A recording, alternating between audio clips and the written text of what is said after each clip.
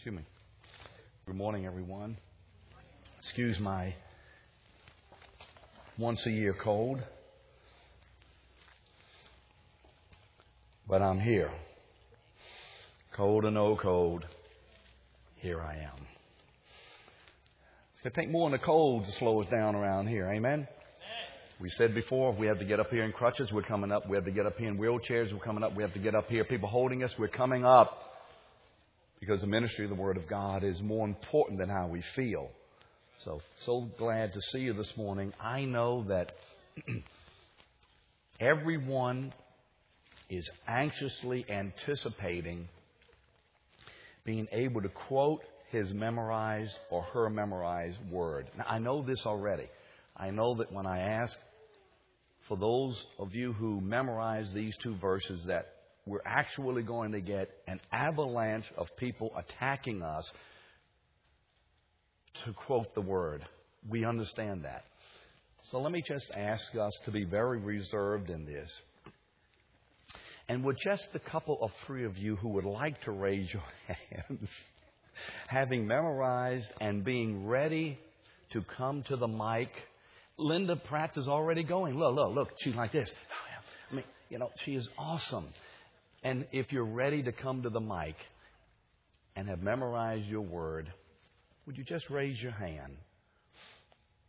Now, let's be a little more aggressive than just nobody.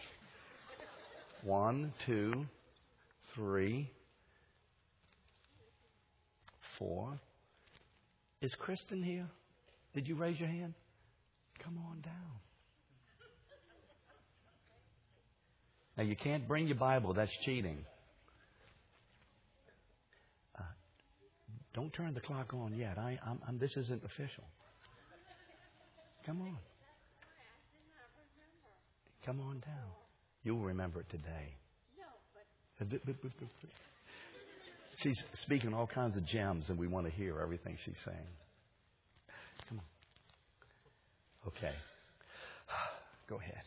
You need this just in case? Well, sometimes a little prompting helps. We all know it, but sometimes the pressure. Go ahead. Everybody's for you because everybody's excited about this. Just do it like this. I myself did not know him, but he who's... No. It's the wrong one. This is this week's. I forgot.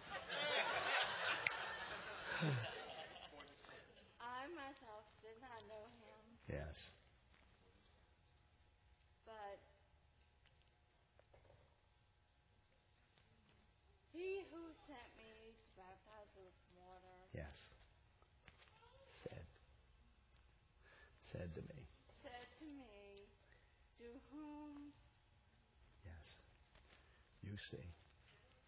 You see the Spirit.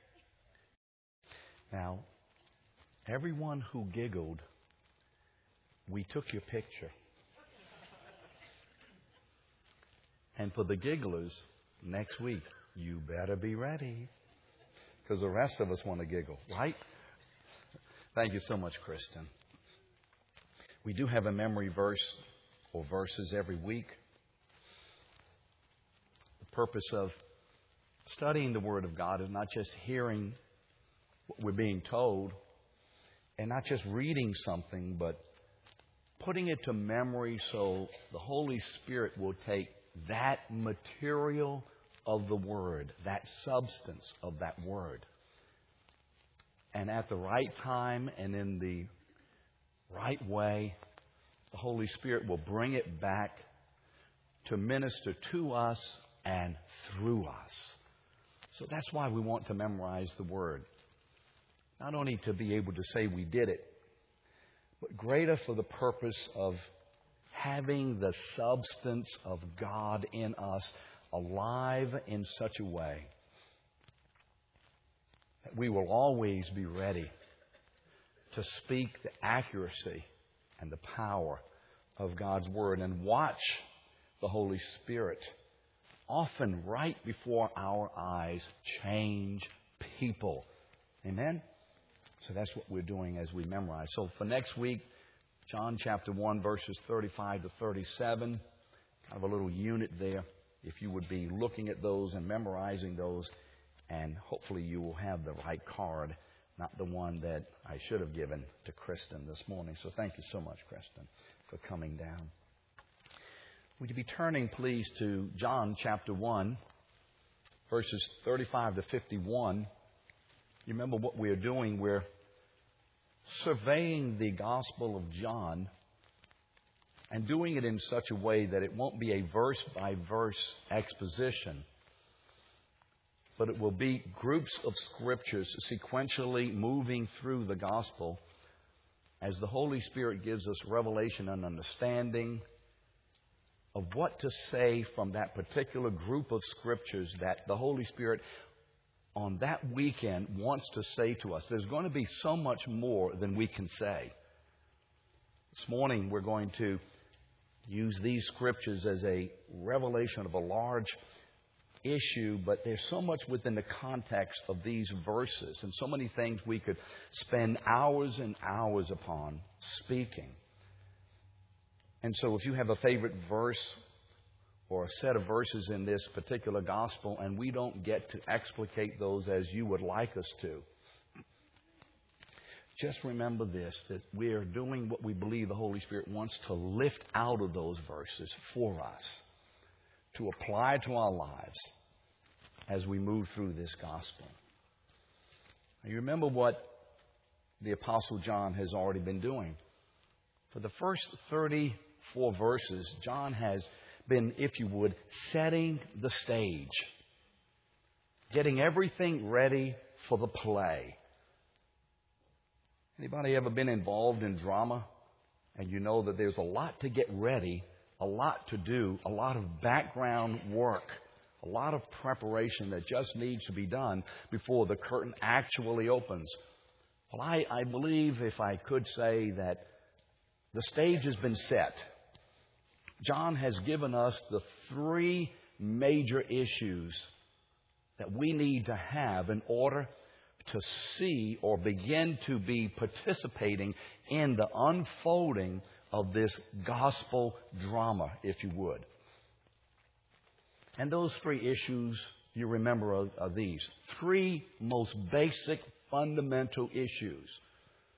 First, Jesus is, I think you can look in your notes and you can say that. Jesus is divine. Secondly, Jesus became a man. Remember, we call it the incarnation. He became a man. Verse 14.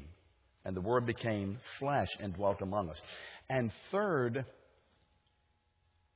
Jesus is the Lamb of God who does what? He births us and baptizes us. Well, He's the Lamb of God, and He's a baptizer with the Holy Spirit. Now, I believe now the apostle is ready to get, if you would, the play going. We're all sitting. We're all getting ready. We're all anxious to participate in what God is about to do in this particular drama. And so in verses 35 to 51 is the beginning of the unfolding of the rest of the story. How do these truths, how does this table that has been set, how does all of this monumental information and truth get applied? What is the good of it? Well, we will see that this morning, hopefully. Father, this morning as we share your word, Father, we ask for ability and accuracy. Father, ability by the Holy Spirit and accuracy by the Holy Spirit. Ability to speak and be accurate. Ability to hear and receive your word and accurately apply it to our hearts. So, Father, ability and accuracy is needed on both transmission and reception. Father, would you use your word this morning to further encourage us, to perhaps bring correction where that needs to be, to give us emboldenment to speak. Father, to excite our hearts in knowing that we are co-workers with you in the building of this kingdom that has been inaugurated through the death and the resurrection of the Lord Jesus. So, Father, we ask for your help because we are so needy of it, and you are so desirous of giving it. In Jesus' name, amen. Can I get a testimony? Can I get a testimony? Just by uplifted hands, did anyone last week when we were ministered to by the Holy Spirit for the filling of the baptism of the Holy Spirit, did anyone receive from God what you were asking last week? Anyone at all? You can raise your hands high. Several. Several received. Did anyone receive a manifesting gift with the filling of the Holy Spirit? Anyone at all? A manifesting gift. Eddie and Aaron and some others. You see, God is at work. And He wants us to be giving clear and accurate testimony of what He's doing among us. How many of us were saved when someone told us about Jesus? How many of us were saved because someone told us something about Jesus some way? Okay? I think what happens is the gospel is being disseminated through personal contact, through personal testimony. You see, this is the way that most of us came into reality, realizing that we needed to be saved. And how to be saved. Someone came alongside of us. Maybe it was a friend with whom we had walked for years. Perhaps it was a parent. Perhaps it was just as a, quote, chance encounter. But some kind of way, we heard the gospel from someone. It could have even been at a Billy Graham crusade, someone giving a testimony, even to a large group of people, but someone saying something about the gospel that the Holy Spirit used to energize our hearts to receive Christ. And this morning, hopefully we are and will continue to be in a greater way willing and ready to give personal testimonies concerning what Jesus has done for us. If I were to ask you by upraised hands without any fear of having to come down here, how many of your lives have been substantively changed since you have known Jesus? You see, look around. Just keep the hands up. Look at the numbers of testimonies just in here of people who have not just had a casual encounter, but a life-changing encounter, so much so that we can say, my life is not the same in many areas, perhaps across the board. You see, we must be willing to give a testimony. You remember what Romans chapter 10, verse 14 says. How then shall they call upon Him, upon God, in whom they have not believed? And how shall they believe in Him whom they have not heard? And how shall they hear without a testimony? A testimony. A preacher, a friend, a sharing. How do we expect the gospel to go from us to someone else without a speaking forth of the reality and of the power and of the issues that have occurred in us and that we have experienced? It's a testimony, you see, God is ready to give and wanting to give. I remember years ago, I was working at Lions Center. I've shared this before. It's about 1964. I was in my third year of college. And one day, a man was hired. His name was Charlie Rodriguez. He was hired to be a laborer. He was hired to clean up the area, to sweep, to mop, to clean the toilets. Just a kind of a run-of-the-mill, average, uneducated, unsophisticated man. You know, someone that you would very easily just kind of pass on the street and he's gone. no flashiness, just someone who would blend into the crowd and you never see him. And yet, when that man came on staff, I, as a young college man, was immediately drawn to him. Something on the inside of me was compelling me, as if I was being shoved to be with him. And so during the regular hours during which I would work, I would, of course, do my own work. And then at 5:30, when my time was over, I literally walked around the recreation complex there with him as he would mop the floors, as he would do the work of janitoring, as a little puppy dog was following behind someone. I was drawn to him. There was something compelling about this man. He was not educated. That didn't compel me. It wasn't his looks. It wasn't anything of a natural kind of a compelling nature. It was something that I had never experienced before. It was as if two invisible arms had come out and had grabbed me and were drawing me in.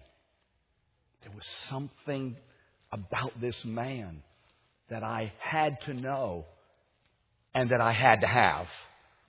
There was something there. And he began to share with me. Just share with me more from the life of King David than anyone else as I remember. And the result of it was, at the end of this process, if you would, the Lord saved me. God got a hold of me. Because you see, here was a man who came into my life, and God used in an anointing way, in a powerful way, with a testimony, and grabbed an unsuspecting young man who was not even looking for Jesus.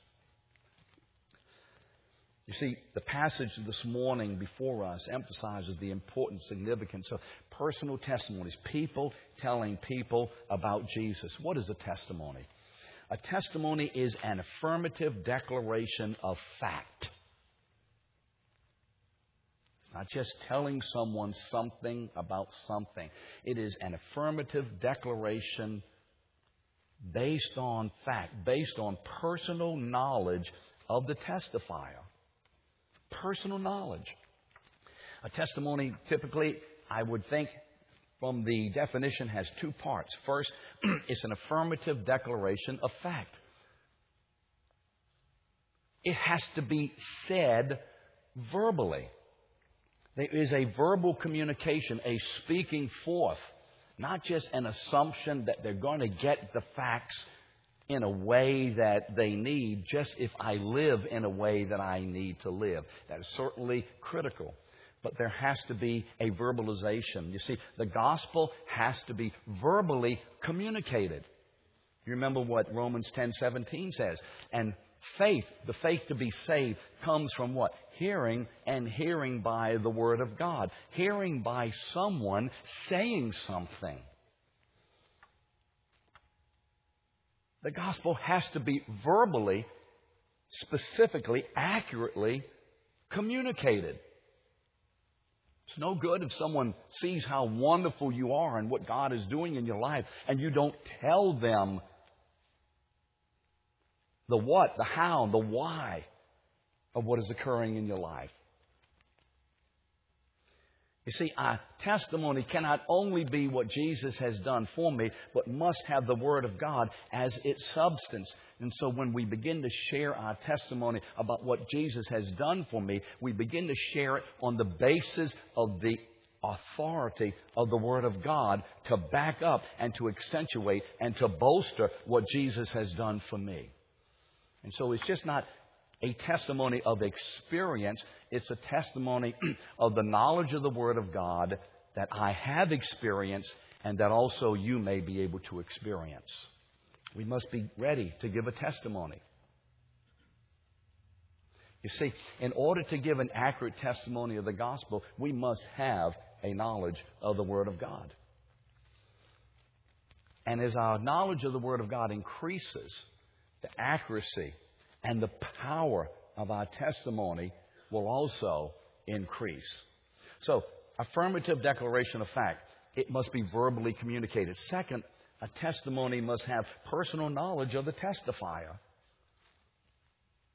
Can you imagine someone testifying in court about a particular issue? A fire is raging and they're asking you, well, what happened here? I saw this, I saw that, and I saw the other thing. And then the next lawyer gets up and says, were you at the fire? No, I wasn't there. What was that testimony about? A testimony has validity and power because it's something that has been personally experienced. You have personal knowledge of it. You're an eyewitness. You were there.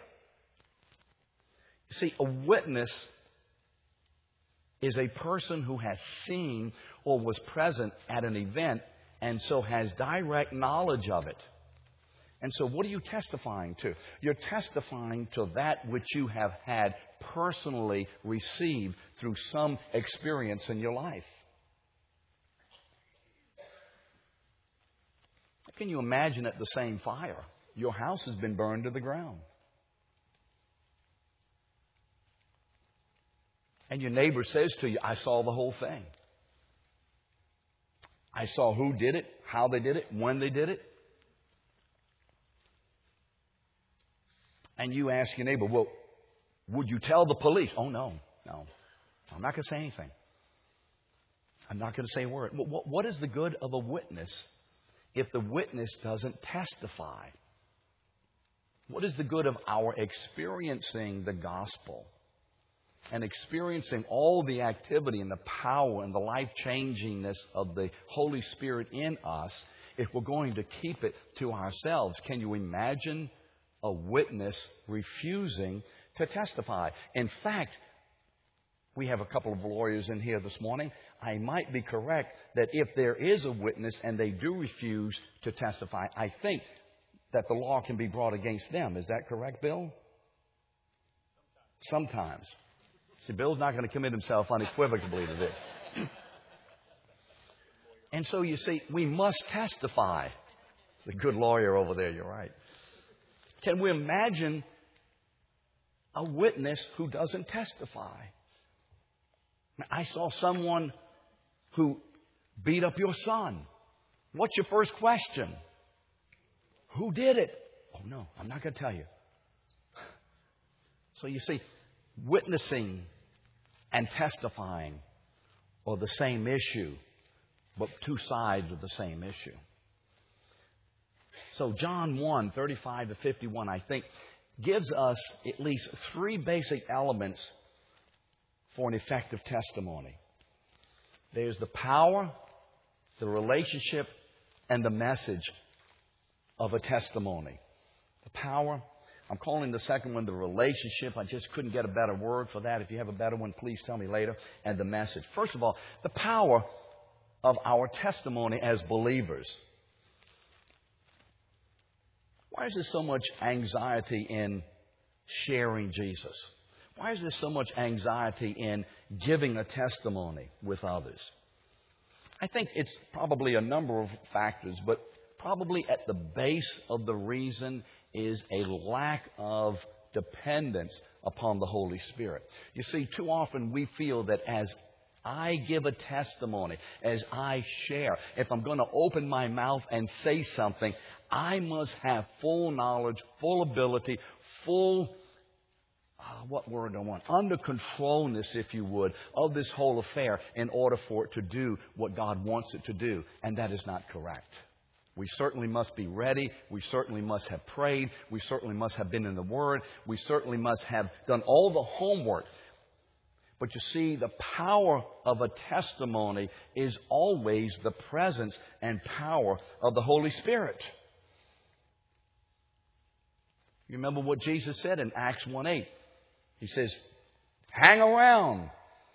You men and women are about to embark on the greatest testimony adventure the world has ever seen. Hang around, though. You're about to go out there and speak of the greatest wonders the world has and will ever see. The shedding forth, the giving forth of the Holy Spirit, the gathering of the family of God, the birth and the growth of the church, the great mystery of God upon the earth. You're about ready to be the witnesses and the testifiers. But Jesus said, wait. Before you go, do what? Stay here, because in a few days you will receive the gift, being baptized in the Holy Spirit, and you will testify of me. You see, the Holy Spirit is given so we may be witnesses who are able to testify as He does the leading and as He does the empowering in that witnessing and testifying. You see, John's testimony depended upon the work of the Holy Spirit. It depended directly upon the work of the Holy Spirit. Let's look at John chapter 1. Remember verses 33 and 34, just to kind of go back before our verses this morning. What did John say? And he says, I did not recognize Jesus, but he who sent me to baptize in water said to me, upon whom you see the Spirit descending and remaining upon him, this is the one who baptizes in the Holy Spirit. And I have seen and have borne witness that this is the Son of God. He said, I didn't recognize who Jesus was. I didn't recognize Jesus' works. I was not aware of what to do and what was going on until, you see, the Holy Spirit came into the picture and opened my eyes and illumined me and gave me revelation and gave me a message first in me and a message through me. And so, as a result, John was able to confidently and accurately point others to Jesus. Outside of the revelation and the work and the power of the Holy Spirit, John would not have been able to point to Jesus at all. He would have missed Him completely. And so, what is the substance of the power of our testimony? It's not what I say. It's not even really how well I know the Word, although I need to know the Word. It's my dependence upon the Holy Spirit and my cooperation with the Holy Spirit as He gives me opportunity. And so what happened? Look at John chapter 1, verses 35 to 36, the first two verses of our text this morning. And again, the next day, John was standing with two of his disciples. And he looked upon Jesus as He walked, and he said, Behold, the Lamb of God. Now, that doesn't seem like much. But you see, when John says that, he is saying it not only under the inspiration, but under the anointing of the Holy Spirit. What was the result? What happened? There's the Lamb of God. Well, the result was that the Holy Spirit not only moved John to testify, but He moved the disciples who were with John to hear the testimony and to receive the testimony and to walk according to that testimony to go follow Jesus. The the disciples responded by following Jesus. Verse 37, John 1:37. And the two disciples heard John speak, and they followed Jesus. What moved them to respond? Why did they respond? It wasn't just because John said, Behold the Lamb of God. Although that in itself could have been enough of the issue for the Holy Spirit to move them toward Jesus. It could have been. But what moved them was this man whom they knew. This man who so exuded the presence and power of God in his life. What moved me when Charlie Rodriguez began to speak were not just words, but out of this man came a power and an anointing that moved me to respond to the words that he was saying. So you see the connection here between being a witness and being a testifier. You see, John's life so exuded the presence of God that when he spoke, they listened.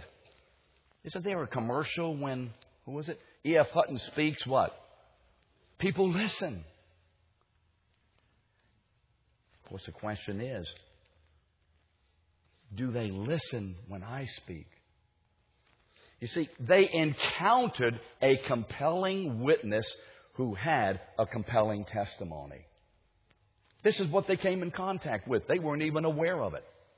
All they knew is they had been walking with John for a period of time and watching the Holy Spirit move this man and move upon this man and use this man in a great and mighty ministry of preaching the Word, where hundreds and even maybe thousands were coming down to the Jordan to be baptized and were repenting of sin. And these guys knew this man John is of God. And whatever he says, we need to listen to it and obey it. And when he says, "Behold the Lamb of God," and he points away from himself to Jesus, that work of the Holy Spirit in John that has energized and empowered John in such a way to be so compelling a witness, energized through his testimony these disciples to leave John and find Jesus. That's the kind of witness, you see, God wants us to be. As I desire to be a witness and a man who testifies, to what extent am I or are we depending upon the presence of the Holy Spirit? Are people going to Jesus because of our testimonies? Do people want to know Jesus because of my life? Well, why was John such an effective witness? You see, it's not that just John saw something, therefore he had a testimony. You see, he knew someone. John knew Jesus. Look at the next verse, verse 36. And John looked upon Jesus as he walked. John had a compelling personal knowledge of Jesus. He had a compelling personal knowledge of Jesus. He spent time with Jesus. He knew the Word of God. He knew the Old Testament. And when Jesus came onto the scene and began to minister, the Holy Spirit began to whisper in John's ear, "This is the promised Messiah. This is He. This is the great one. This is the one for whom we have been waiting for all these centuries. This is the culmination of all the ages. This is the one. And He is going to be the Lamb of God who will purchase your salvation and be the baptizer in the Holy Spirit who will apply your salvation in power." And so John, you see, knows Jesus. His life is characterized by not just glancing at Jesus occasionally and giving Jesus a few minutes of his time at a coffee break and spending a few moments with Jesus during prayer. It's wonderful to do these things. But he made his life's goal and ambition and passion to know one person only thoroughly. That's all you have to know. All you ever have to know is one person thoroughly. That's all you need to know, and that person is Jesus Christ. You don't need to know anyone or anything else. Once you know Him thoroughly, and to the extent that you know Him thoroughly, we will be absolutely equipped to deal with any and everything in life and be able to give testimony to the power of God in a very compelling way. John knew Jesus. He kept keeping his eyes on Jesus. Am I doing that? Are we doing that as a church? Could we say that our lives are a preoccupation with Jesus, and occasionally we look at other things such as work and television and magazines and whatever? But the substance of our gaze and the substance of our preoccupation is Jesus Christ. One of the young fellows and his wife went on a little vacation to Disney World. Now, I don't promote Disney World. That's not what this is about. I don't do it. But I want to give it as an example. I don't want you to misconstrue this. I don't promote Disney World. I'm not going to preach against it because we don't have enough time. And I said, when you go, it was Chips over here. Chips, raise your hand. Everybody doesn't know your real name. Eric's name is Chips. And I said, when you go, brother, look around and see and learn as much about the presence of Jesus Christ as you can. Use every opportunity to know something more about God. Just don't go on a vacation and have a good time. That's fine. And chill out and relax and have fun. That's great. But use it as an opportunity within the context of enjoying yourself to learn more. In other words, be preoccupied with knowing Jesus Christ in your vacation, in your job, in your family, in your relationships. Amen? Get to know Him.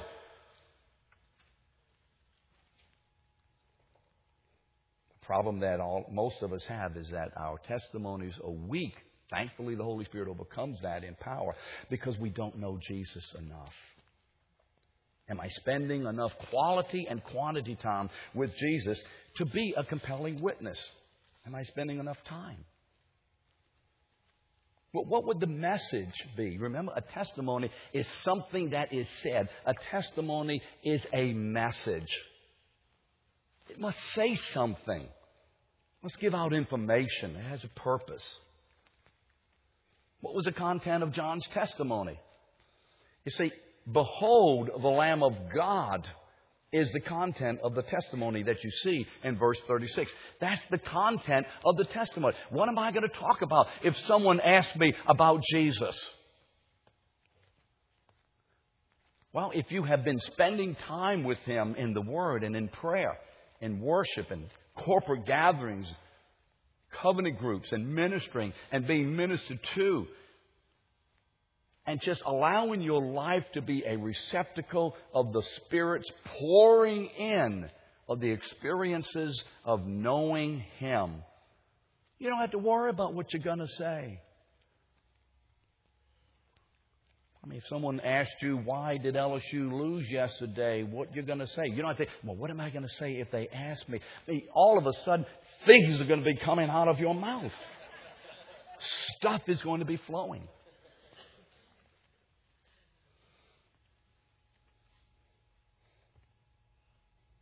Kevin McGarry told me the other day, I think I get this testimony right. If I didn't, Kevin can correct us. He's not had great success in sharing the gospel with his daddy over the years.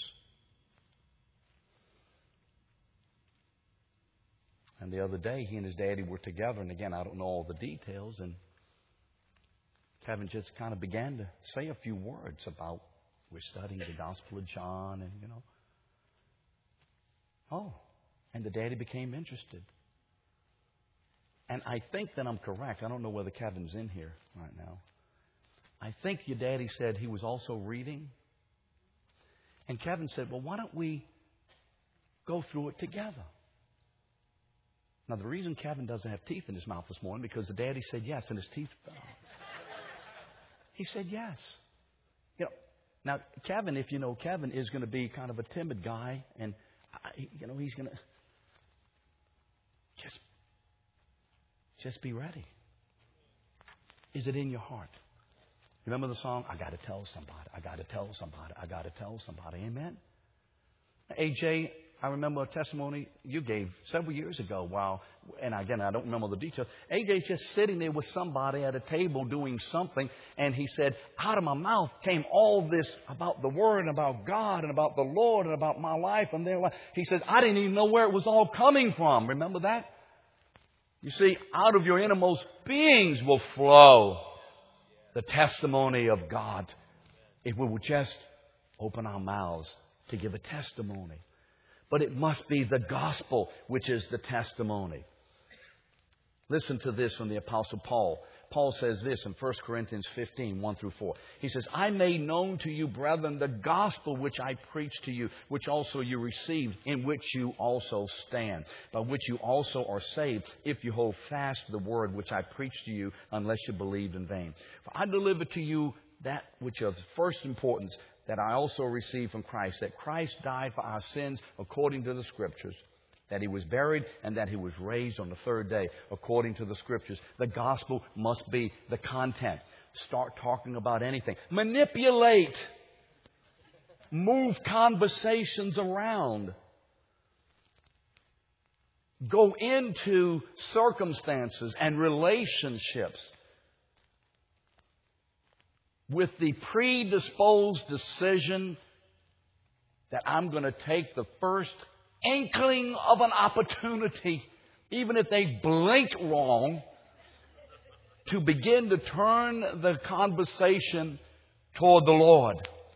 You don't have to go in there with a big Bible and, thus saith the Lord, you will all go to hell. You don't have to go in there. You just be there and be ready. Be ready to share what God has done in your life. Don't get worried about this thing. I like this word, chill out. Trust God. Do the work of the background of being a witness, and God will do the rest of the work as I open my mouth and are ready to give a testimony and want to give a testimony. The question, you see, is every one of us who are saved are witnesses of Christ. Every one of us. And we all give testimony. The question is, what kind of a testimony is my life giving? What is my life saying about Jesus Christ? It's not an issue, well, I don't testify. If you are saved, you do testify. Now, say that again. If you are saved, you do testify. The question is not, do I testify? The question is, what is it that I'm testifying to? What is my testimony content? Well, can I give a testimony? Can I give one? When we look at John chapter 1, 37 to 51, I believe we see the result of being a compelling witness with compelling testimonies. Let's look at these verses. Being a testimony. Let's look at these verses to see what happened when people are simply testifying. When Jesus Himself is testifying. When one man is testifying to another. Let's see what's happening here. John 1, 37 to 51. And the two disciples heard John speak, and they followed Jesus. And Jesus turned and saw them following, and He said to them, what do you seek? And they said to Him, Rabbi, which is translated means teacher, where are you staying? And He said to them, come and you will see. So they came and saw where He was staying, and they stayed with Him that day, for it was about the 10th hour. Now, one of the two who heard John speak and followed Him was Andrew, Simon Peter's brother. And he found first his own brother Simon and said to him, we have found the Messiah, which means Christ. And he brought him to Jesus, and Jesus looked on him and said, you are Simon, the son of John, and you shall be called Cephas, which is translated Peter. And the next day he purposed to go into Galilee, and he found Philip. And Jesus said to him, follow me. Now Philip was from Bethsaida, and the city of Andrew and Peter. And Philip found Nathanael, and said to him, we have found him of whom Moses in the law and also the prophets wrote, Jesus of Nazareth, the son of Joseph. And Nathanael said to him, can anything good come out of Nazareth? And Philip said, come on and see. No arguing. Just come see. Come see. Just won't you come see? Taste and see.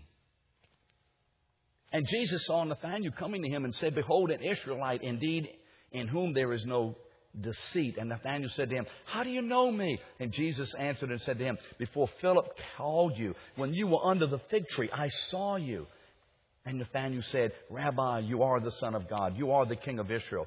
And Jesus answered and said, because I said to you that I saw you under the fig tree, do you believe? You will see greater things than these. And he said to him, truly I say to you, you will see the heavens open and the angels of God ascending and descending upon the Son of Man. What is the essential activity in testifying like this? It's yet personal relationships. Personal relationships. This one knew that one, and he found that one, and he got this one. They went over there and found this one. Jesus said to him, he deals with him, ministers to him. He goes over here, and all of a sudden it begins to become a networking of personal relationships. You know, the Holy Spirit has well used and blessed this church evangelistically through alphas and through Operation Replants, and through pivots and celebration services and youth meetings and a lot of other types of evangelistic meetings. But we must remember that the Lord's, I think, primary method of calling others into the kingdom is person to person. Let us not be a people that depend upon alpha, Operation Replant, what Jeff's going to preach, and what Matt's going to preach, and what Keith's going to preach. But let us also personally be ready to preach the gospel when the Holy Spirit gives us opportunity.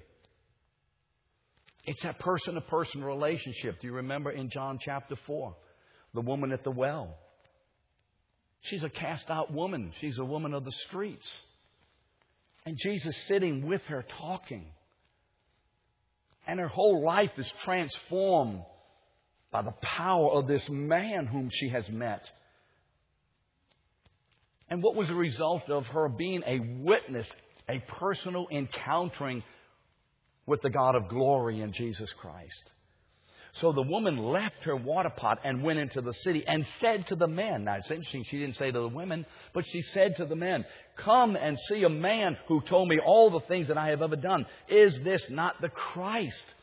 And they went out of the city and were coming to him. And from that city, many of the Samaritans believed on him because of the word or the testimony of the woman. What do we want our lives to be? What do we want God to be able to say about our lives on the day of judgment? "Oh, I wish you'd have testified more. I gave you many opportunities." No. But we want him to say, "Well done, thou good and faithful testifier to my presence and to my power and to my glory." You see, testimonies is the method of God transmitting the glory of His gospel, which has come to each one of us individually as witnesses of the very person of Christ.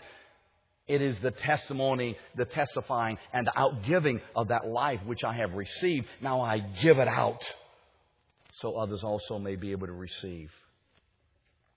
How can we mature in this? How do we grow in this? Number 1 Peter 3, 15 to 16. The apostle is talking to the church. He's going to be talking about the suffering of the church. And he says, sanctify Christ. Sanctify Christ. Set Him apart as Lord in your hearts. And always be ready to make a defense, to give a testimony to everyone who asks you to give an account for the hope that is in you with gentleness and reverence. The apostle says, get ready, be prepared. How to be prepared? 2 ways of being prepared. First, sanctify Christ as Lord in your hearts. Pursue inner transformation more vigorously through the study of the Word, through prayer, through accountability, through covenant groups, through celebration services, through all the means that God gives to us. Sanctify Christ in as Lord in your hearts. How? Through all these ways that God gives to us, all the means of grace.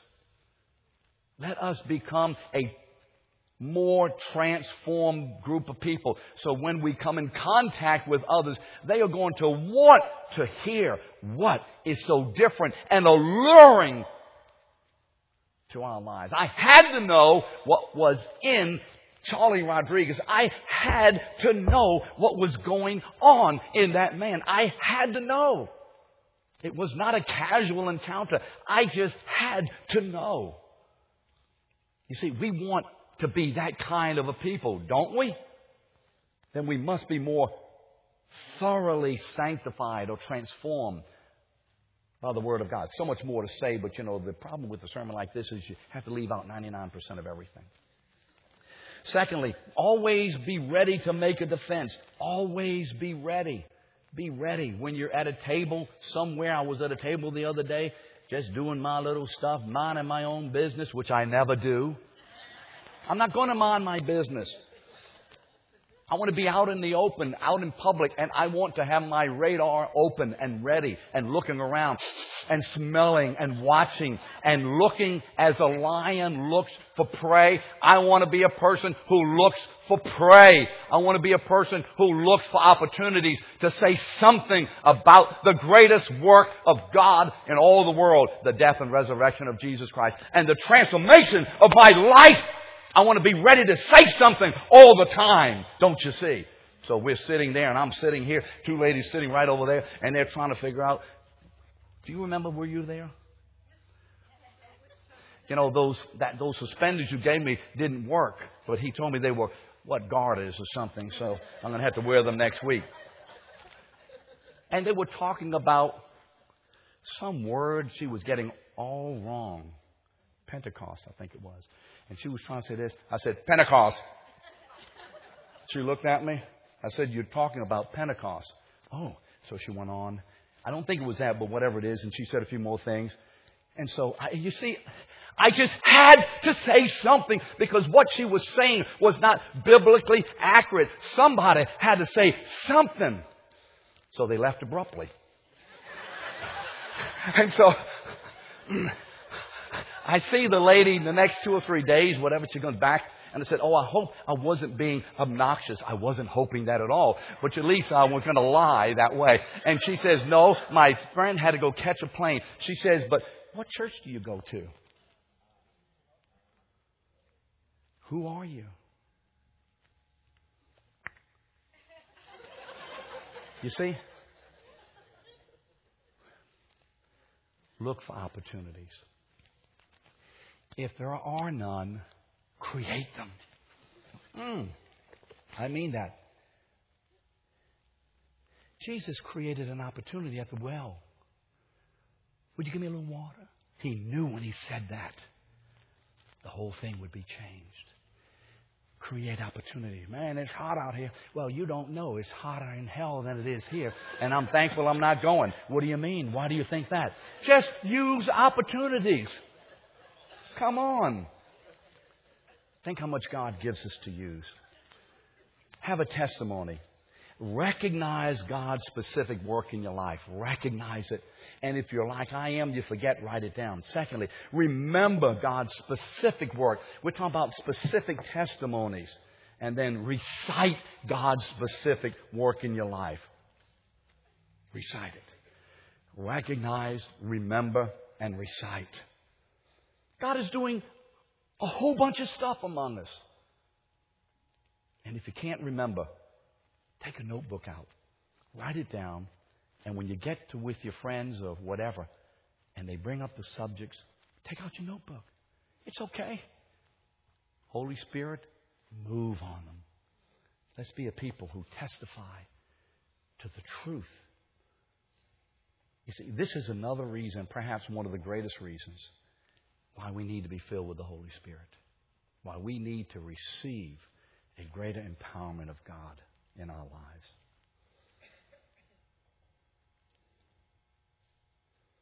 I think this morning the Holy Spirit wants to minister some things in our lives concerning two issues.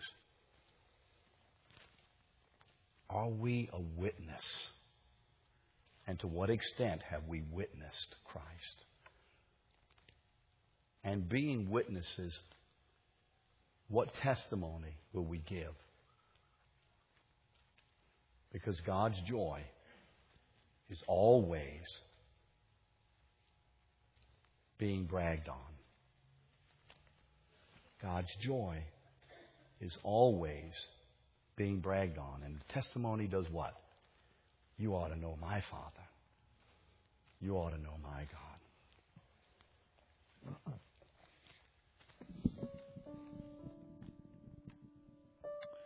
Amen. Thank you, Peter. We want to do something very practical, very, very practical in this realm first. Many of you filled this out last week. The card says, "Can I get a witness?" These kind of little things help you create in your mind a bit of a mental catalog about the way in which you have experienced Jesus Christ in your life. And the first step to you being able to share a witness about what you've experienced and who Jesus Christ is being aware of what it is that you'd share. You need some kind of a little file system in your mind.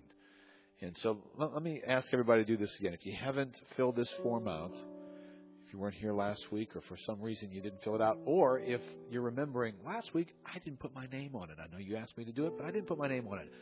Now you're a mysterious witness to us because we can't figure out who you are. You got a great story, but we don't know who you are. What we're wanting you to do with this form is a little explanation line there. In what areas of your life could you recount a story of God's grace that has greatly affected your faith? And it may be many of these categories. You could check off several of them. Well, then do that. You know, one of the things about testimonies is you'll find yourself in different settings. One minute you're with a person who's struggling in an area of sin that you happen to struggle with as well. And they're having a hard time and their marriage is falling apart or they're in some kind of debilitating situation. And you are able to say, can I just share with you what made a huge difference in my life? And you begin to tell your story and about how Jesus Christ made all the difference in the world in that category. Or somebody who's having financial problems in their life. Well, you have a testimony of a financial provision about how God met you. So the first thing I want to ask us to do is, if you haven't filled this out from last week, that you check off all the boxes that pertain to you. And then you would just maybe sketch a quick little statement or two about a couple of top ones.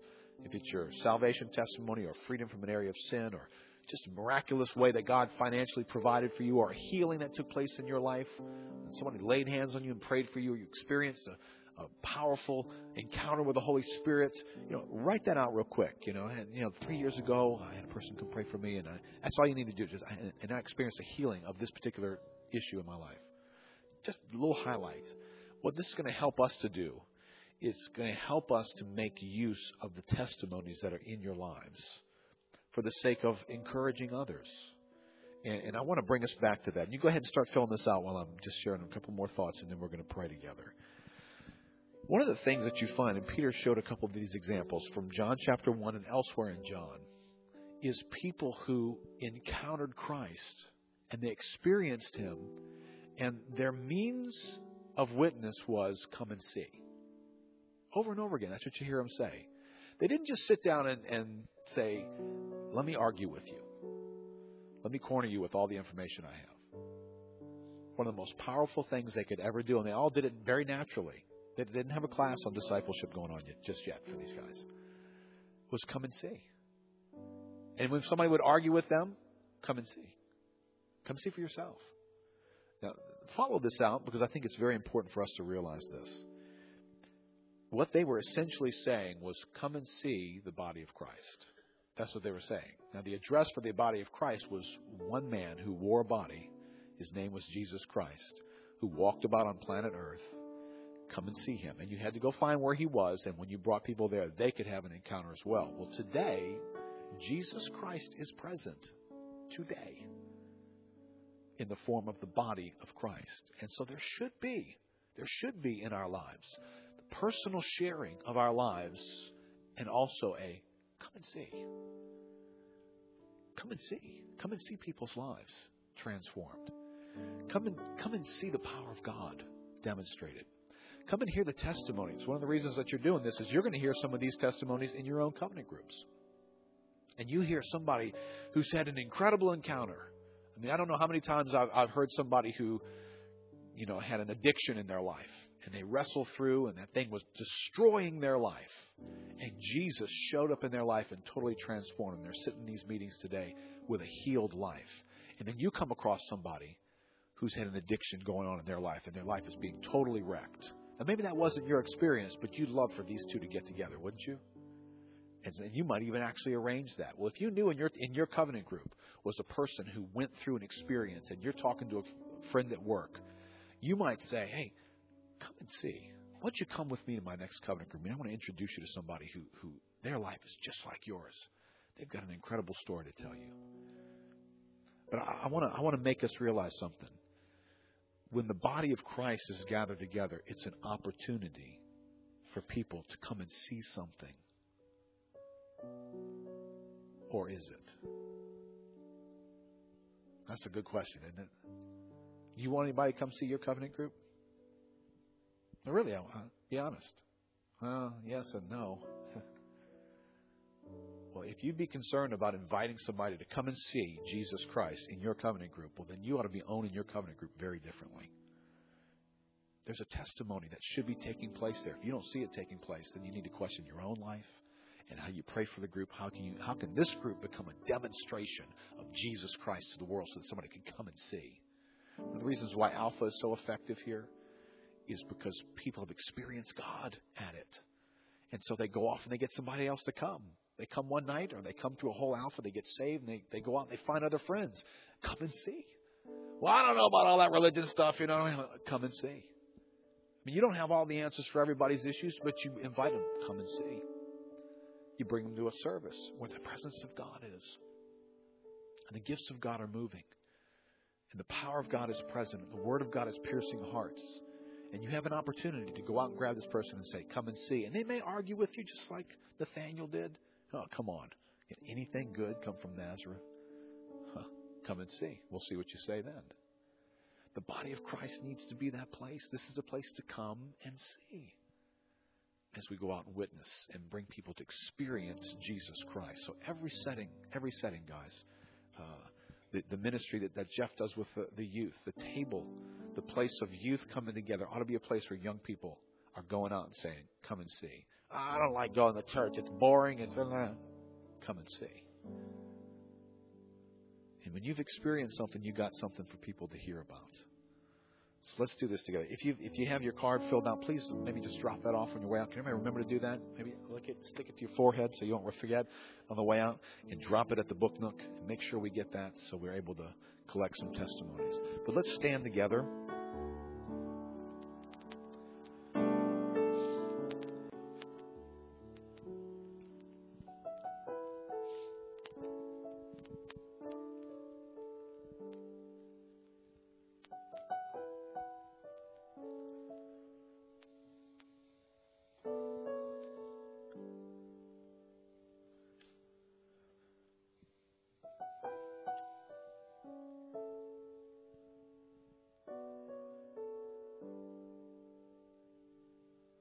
We are mindful that your word placed such an emphasis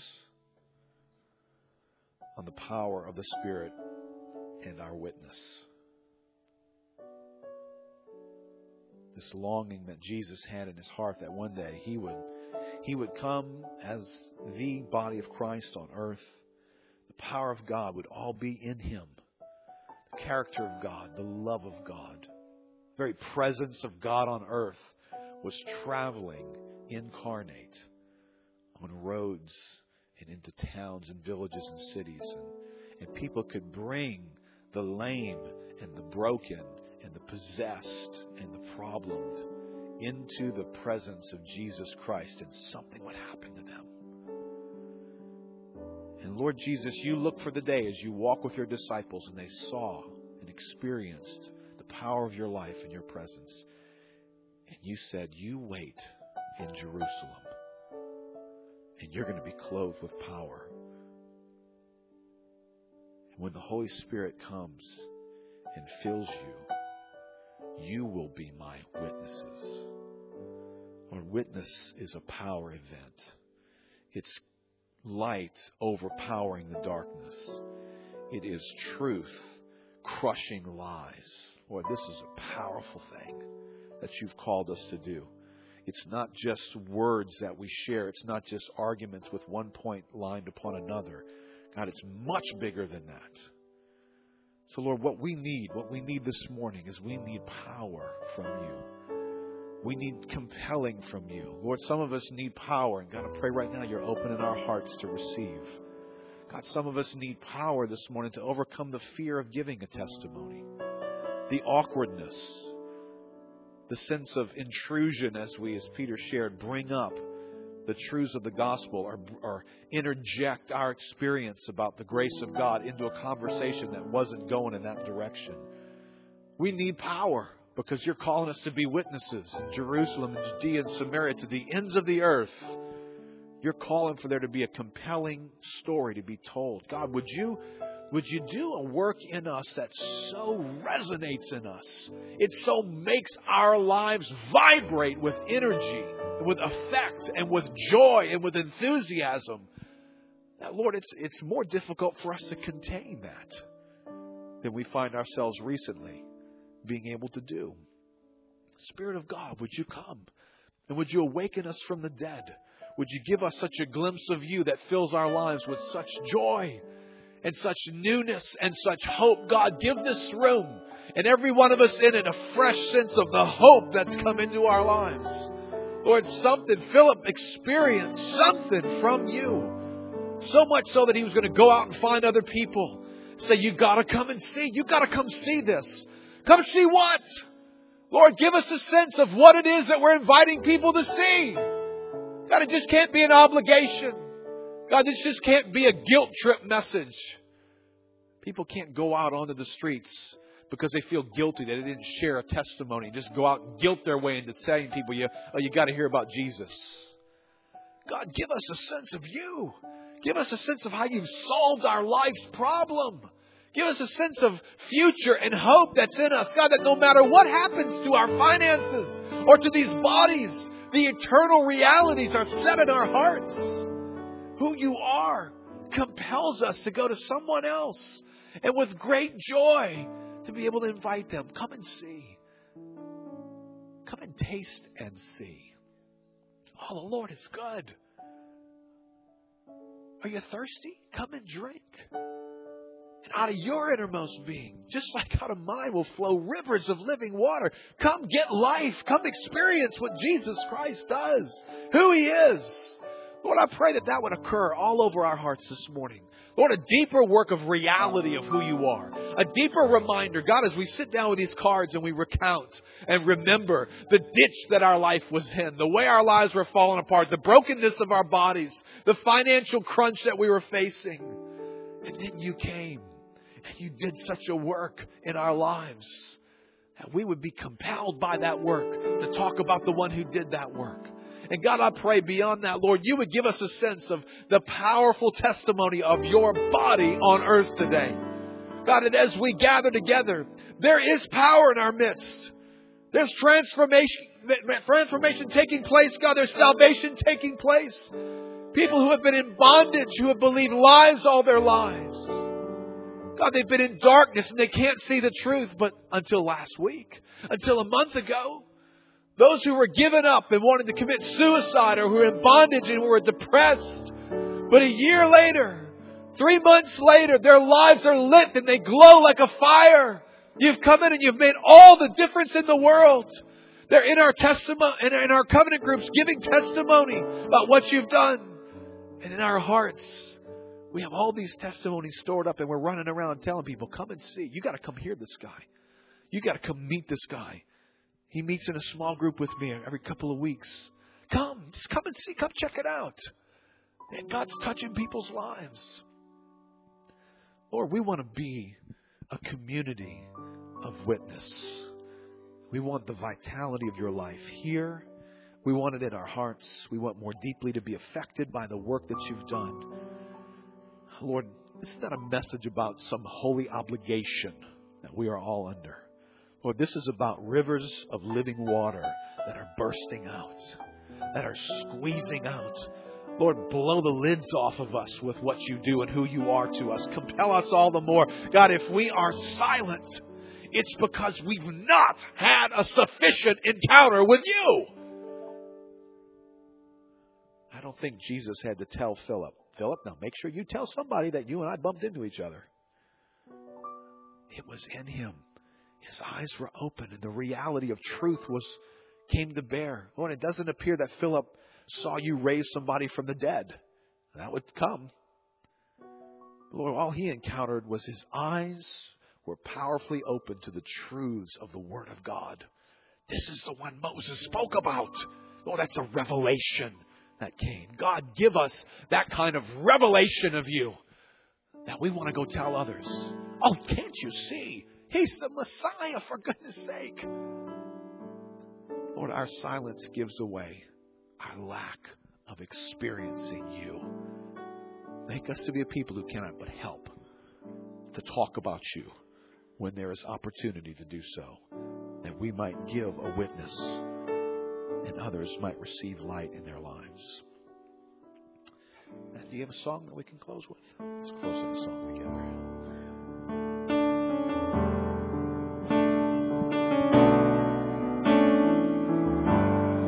You are the way, you are the truth, you are the life, Jesus. The only way, the only truth, you are my life, Jesus. Dead in transgressions and sins, without God, without hope in this world. Then the glorious light of your gospel broke in. The Father stood up from His throne, opened His arms as He called. That's our testimony, Lord. Grace irresistible through me, opened my eyes to see that you are the way, you are the truth, you are my life, Jesus. The only way, the only truth, you are my life, Jesus. You are the source. You are the source of new life, giver of every good thing. Withholding nothing, you lavish your kindness on me. You emptied yourself, became poor, humbled and poured out to death. Now you are highly exalted above all.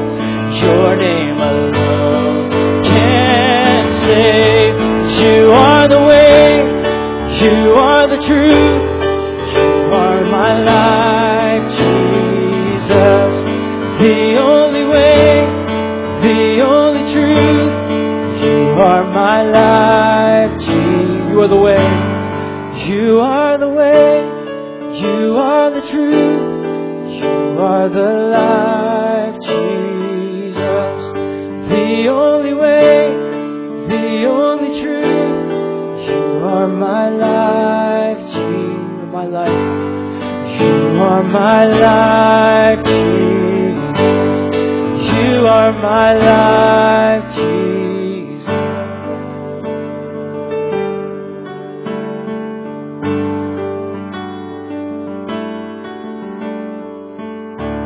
Lord, may your life lived out in us be the source of our testimony. Lord, may it be the compelling factor that draws those around us to want to know the joy that we have, the peace that we've experienced, God, this life that we have come to know in you. Lord, may there be a magnetism, Lord, radiating out from our lives that draws people to want to see and hear when we say, come and see and hear the message that I've heard that has changed my life. Lord, may that be our experience for your glory. Amen. Amen. God bless you.